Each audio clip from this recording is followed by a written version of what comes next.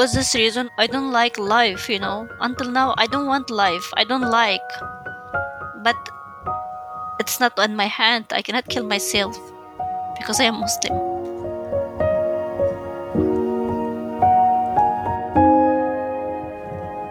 Powerful words from an incredible woman. Mother, wife, and daughter. She says that she would literally kill herself if she had a choice. The only thing keeping her from committing suicide is her faith. She's been tortured. Her infant son was killed. She hasn't seen her husband in years, has constant nightmares, and has no one to rely on except herself.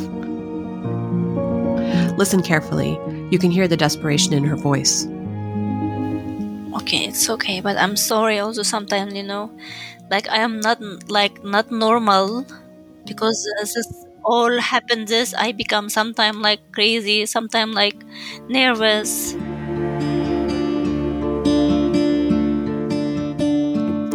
Her story is just one of the thousands of stories by Uyghur women suffering at the hands of the Chinese government. Her name is Marigold Tursun. She lives in the United States and is caring for her 2 young children on her own while her husband lives thousands of miles away in a self-imposed exile.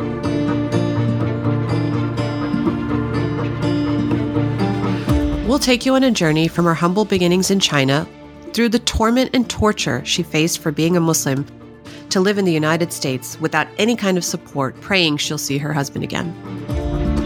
Her journey involves her child getting killed, nearly becoming the victim of genocide, international corruption, blackmail, the U.S. government, and even Facebook. This is a tough story to tell. It's an even tougher story to listen to. But we feel it's important to shine a light on what's happening in parts of China and possibly stop it from happening in the future.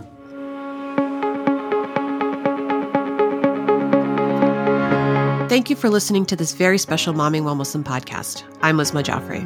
And I'm Zeba Hassan. We've been working on this project for close to a year now. It's taken this long to secure the interviews and verify the information you're about to hear. We really want you to listen to Miracle's story.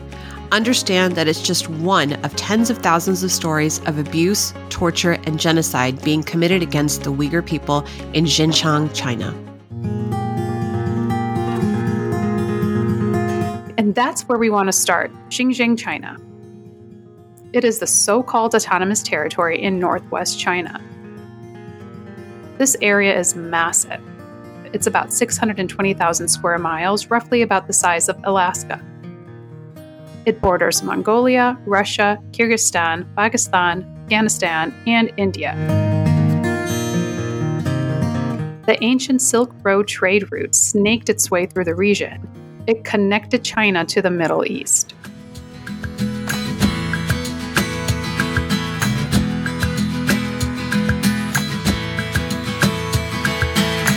"12 million Muslims live in the area. They're called Uyghur.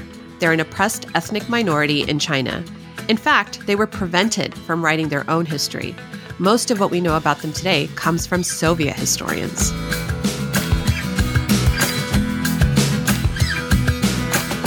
Uyghurs speak their own language and in the early 20th century declared independence from China. The Chinese government squashed the revolt and took complete control of the region after the Chinese Revolution in 1949. There was another Uyghur uprising in the late 1980s and in the early 1990s.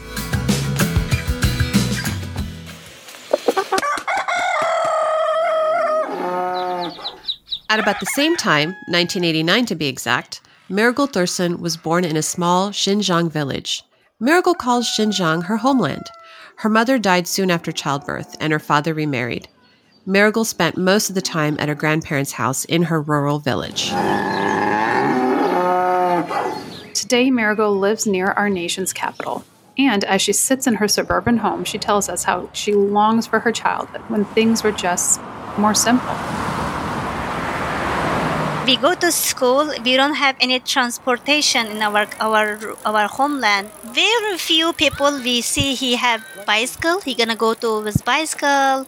And then I didn't never see car going this place, like very few, maybe a month or 2 months we see one car going to the street,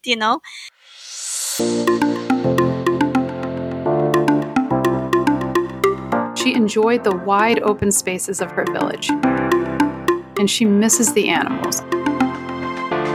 She really, really misses the animals. I make my homework at home, and then we sleep like 8 or 9 very early because it's no light in night, and then wake up every morning like 5:30 we wake up when chicken start cook, and we are all wake up. So we think, oh, chicken scream, so it's meaning it's morning coming, like, you know. I grew up like this life. This episode is sponsored by Guidance Residential. Join Guidance this January 30th at 11:30 Eastern Standard Time for a live and exclusive Imam training, The Fundamentals of Sharia Law on Home Financing, a course taught in Arabic exclusive for Imams and Masajid Board, who are often called on by Muslim American families to help them navigate their purchase of a halal home that's Sharia compliant. Check it out at guidanceresidential.com/resources/upcoming-events.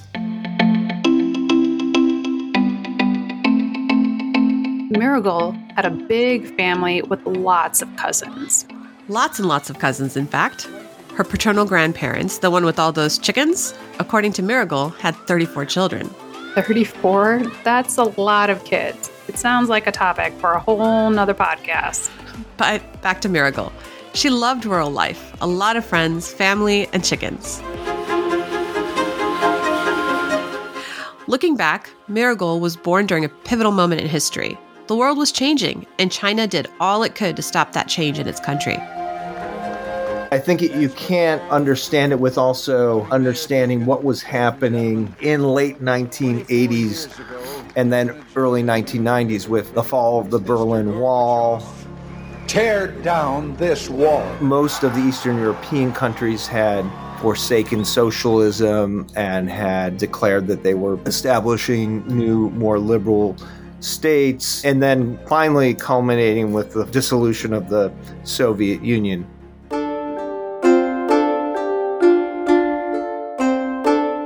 That is Dr. Sean Roberts. He's a professor of international affairs at George Washington University. He studied the conflict between the Uyghurs and the Chinese government for 30 years. He wrote a book on the subject, The War on the Uyghurs, China's Campaign Against Xinjiang's Muslims. Dr. Roberts says the Uyghurs experienced a roller coaster of ups and downs over the generations. Initially, after the revolution, we're talking about 1949. The Chinese government was, the Chinese Communist government was very interested in attracting Uyghur intellectuals and society leaders to be part of the Communist Party. At that time, they established a university on the basis of one that was already formed in Urumqi, where Uyghur language classes were taught. The roller coaster was at the top. There were publishing of Uyghur language novels and histories and so on. And that became much more tightly controlled, as I mentioned, after 1957. And then, of course, by the mid-1960s, the Cultural Revolution kind of ceased any kind of culture production. The roller coaster hit bottom and then headed back up in the early 1980s. Some even called it the golden age of the Uyghurs. They also allowed Uyghurs to record music, to produce films and plays, to open mosques, and even to open religious schools. Uyghurs felt that they were able to express their culture and to even, kind of produce their culture in new forms. But that ultimately changed. China looked around in the late 1980s and early 1990s.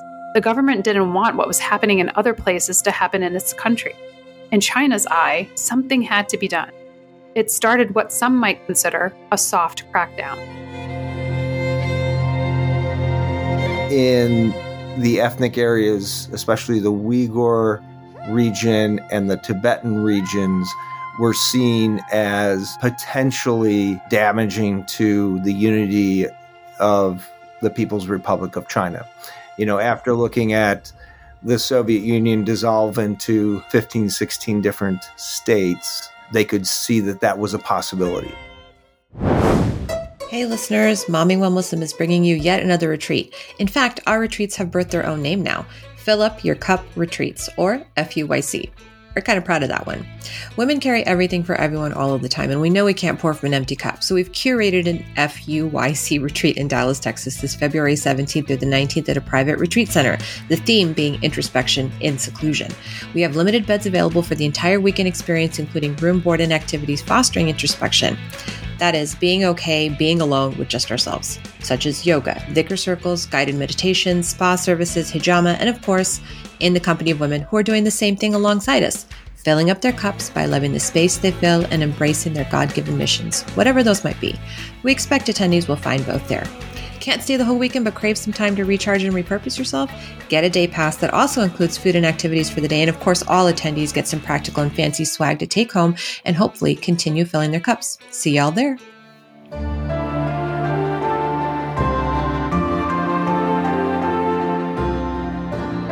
Marigold was about 10 years old when she was offered what she considered an opportunity to attend junior high and high school in what she considers quote-unquote China.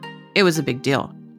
When I coming to 10 years from the middle school and the high school, university, I study in China because in my study degree is so good in my city.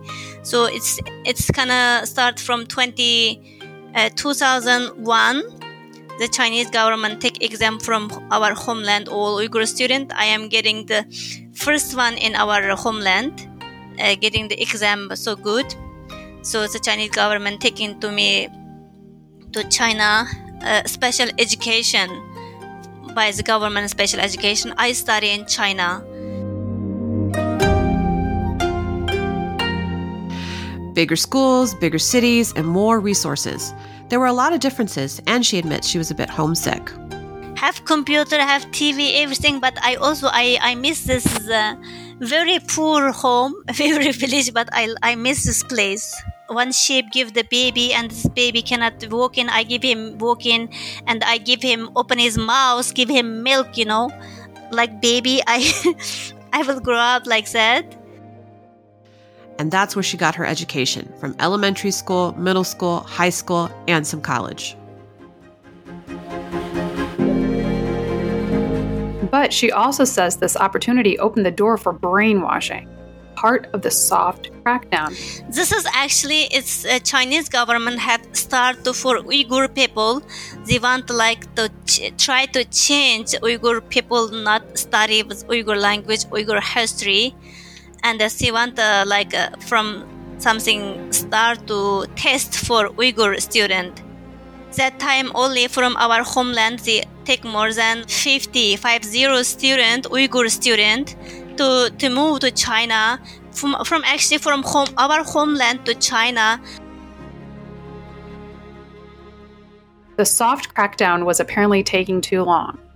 So in 2008, when Marigold was just 16 years old, the Chinese government began its all-out assault on the Uyghur people. Her homeland, Xinjiang, erupted in violence, and Uyghurs across China were being rounded up, including Marigold. She was literally plucked from her classroom in front of all of her classmates. I told the police, I don't know anything. Why I am this? Why only me? After 8 days, I stay in the police station. I ask police, I am also Chinese and you are also Chinese. Why you don't ask from another student? Why only me? Because he told me, because you are Uyghur, because you are from Xinjiang. So that time I understand there are discrimination for us. It's happened all the time.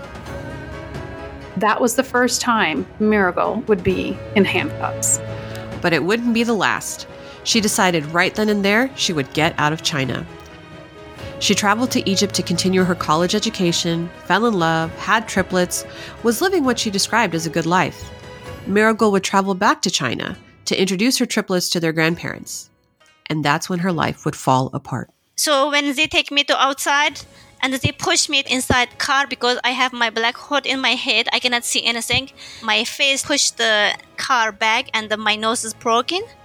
Start blood coming. I want to scream. I want to speak. I cannot speak because they stabbed my mouth. In the next episode of this very special podcast series, Momming While Muslim, Marigold returns to China where she is tricked, tortured, her child is killed, and decisions are made that will change the course of her life forever. They give me death sentences. I have 3 options for die. 2 options, I don't need to pay anything. So I told them, anything, whatever you like, you can kill me. It's a story you need to hear. That's on our next episode of this very special podcast series by Momming While Muslim.